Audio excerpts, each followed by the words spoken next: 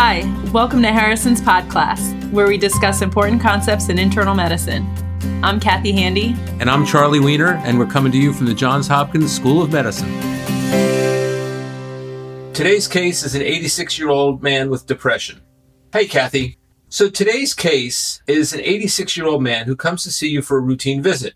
He says that overall, he does not feel like he's doing well, and this has been going on for about the past 6 months. He feels like he's depressed, he's having difficulty sleeping, and he's barely eating. He says he really just doesn't have much of an appetite. He thinks it's because his testosterone is low, and he's coming in specifically because he wants to know what he can do about it. He also wants to know if it's worth taking testosterone supplements. A number of large studies have established that testosterone concentrations decrease with advancing age, so he is right that his testosterone levels now are likely lower than they were 50 or so years ago. And so what's the mechanism? Is that what's called andropause? Yes, that is what it's being called, although the declines are gradual over time. They don't drop precipitously. The decline is due to defects at all levels of the hypothalamic pituitary testicular axis. Pulsatile GnRH secretion is attenuated, LH response to GnRH is reduced, and the testicular response to LH is impaired. However, the gradual rise of LH with aging suggests that testis dysfunction is the main cause of declining androgen levels. So just like everything else in our bodies, as we get older, things don't function as well. The testes are just not making as much testosterone, right? Yes, that's what happens. Let's just get to the question then. The question asks, all of the following findings are associated with low testosterone levels in older men except, so 4 of these are true and 1 is false. Option A says decreased muscle mass. Option B says dementia. Option C says increased risk of coronary artery disease. Option D says insulin resistance. And option E says higher visceral fat mass. The answer to the question is B. So dementia is not associated with low testosterone levels. In epidemiologic surveys, low total and bioavailable testosterone concentrations have been associated with decreased appendicular skeletal muscle mass and strength, decreased self-reported physical function, higher visceral fat mass, insulin resistance, and increased risk of coronary artery disease and mortality. An analysis of signs and symptoms in older men in the European Male Aging Study revealed a syndromic association of sexual symptoms with total testosterone levels less than 320 nanograms per deciliter and free testosterone levels less than 64 picograms per milliliter in community-dwelling older men. Low testosterone levels have not been associated with dementia, erectile dysfunction, or major depression. So, for him, this man's symptoms would not be explained by his low testosterone levels, so further evaluation should be warranted. It sounds like he has real symptoms, and that should not be written off by just saying the testosterone is low, right? Yeah, but you would want to talk to him about the potential consequences that he could expect from low testosterone levels, too. Okay, well, we'll do that with this gentleman, but today we're fortunate to have Dr. Jamison, as I mentioned, with us. We're thrilled to welcome, once again, one of the Harrison editors to Harrison's Podcast. Today, our guest is Dr. Larry Jamison, who is the Senior Vice President and Executive Dean of the University of Pennsylvania Health System. He's also a renowned physician scientist and a practicing endocrinologist. So thanks for being here again today, Larry. Thanks for being here again, Larry. It's good to be back with you. I can't wait to talk more about today's case. So today's case is about andropause. Can you tell us about hormonal changes associated with aging, starting in men, and how that contrasts to menopause in women? Kathy, I think the best way to tackle this important question is really to go way back in development.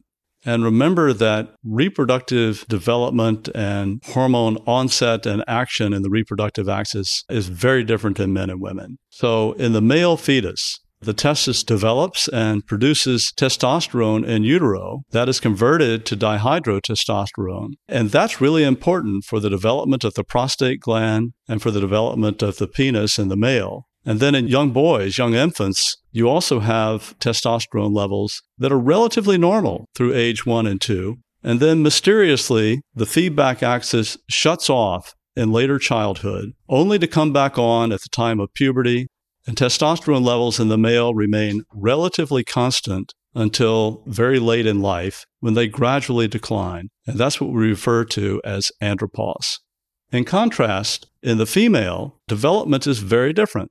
The ovaries have the oocytes, the primordial follicles that produce estrogens, and they go into meiosis. but they really are quiescent until the time of puberty with the onset of the menstrual cycles and the cyclical changes of estrogen and progestin. And that continues until the time of menopause, typically at age 50.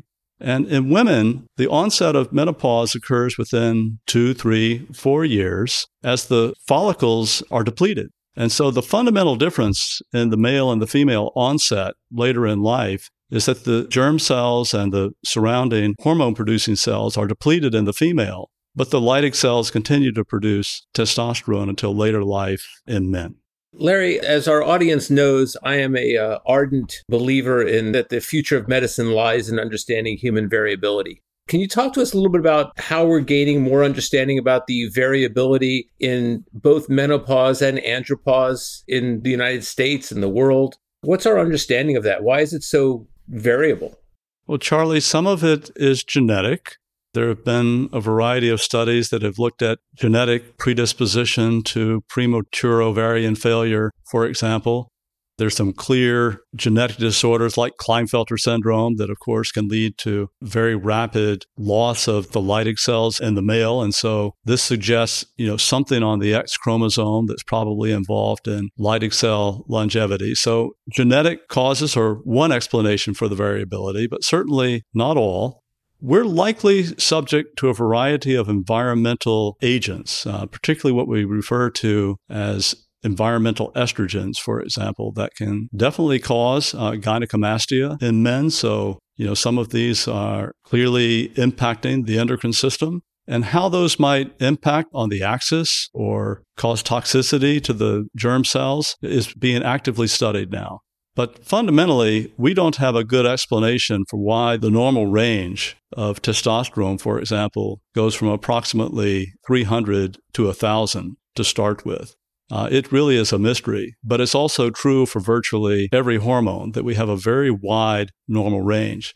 Sometimes because these hormones are pulsatile, so LH goes up and down within about an hour and a half or 2 hours. So that's one explanation for the variability.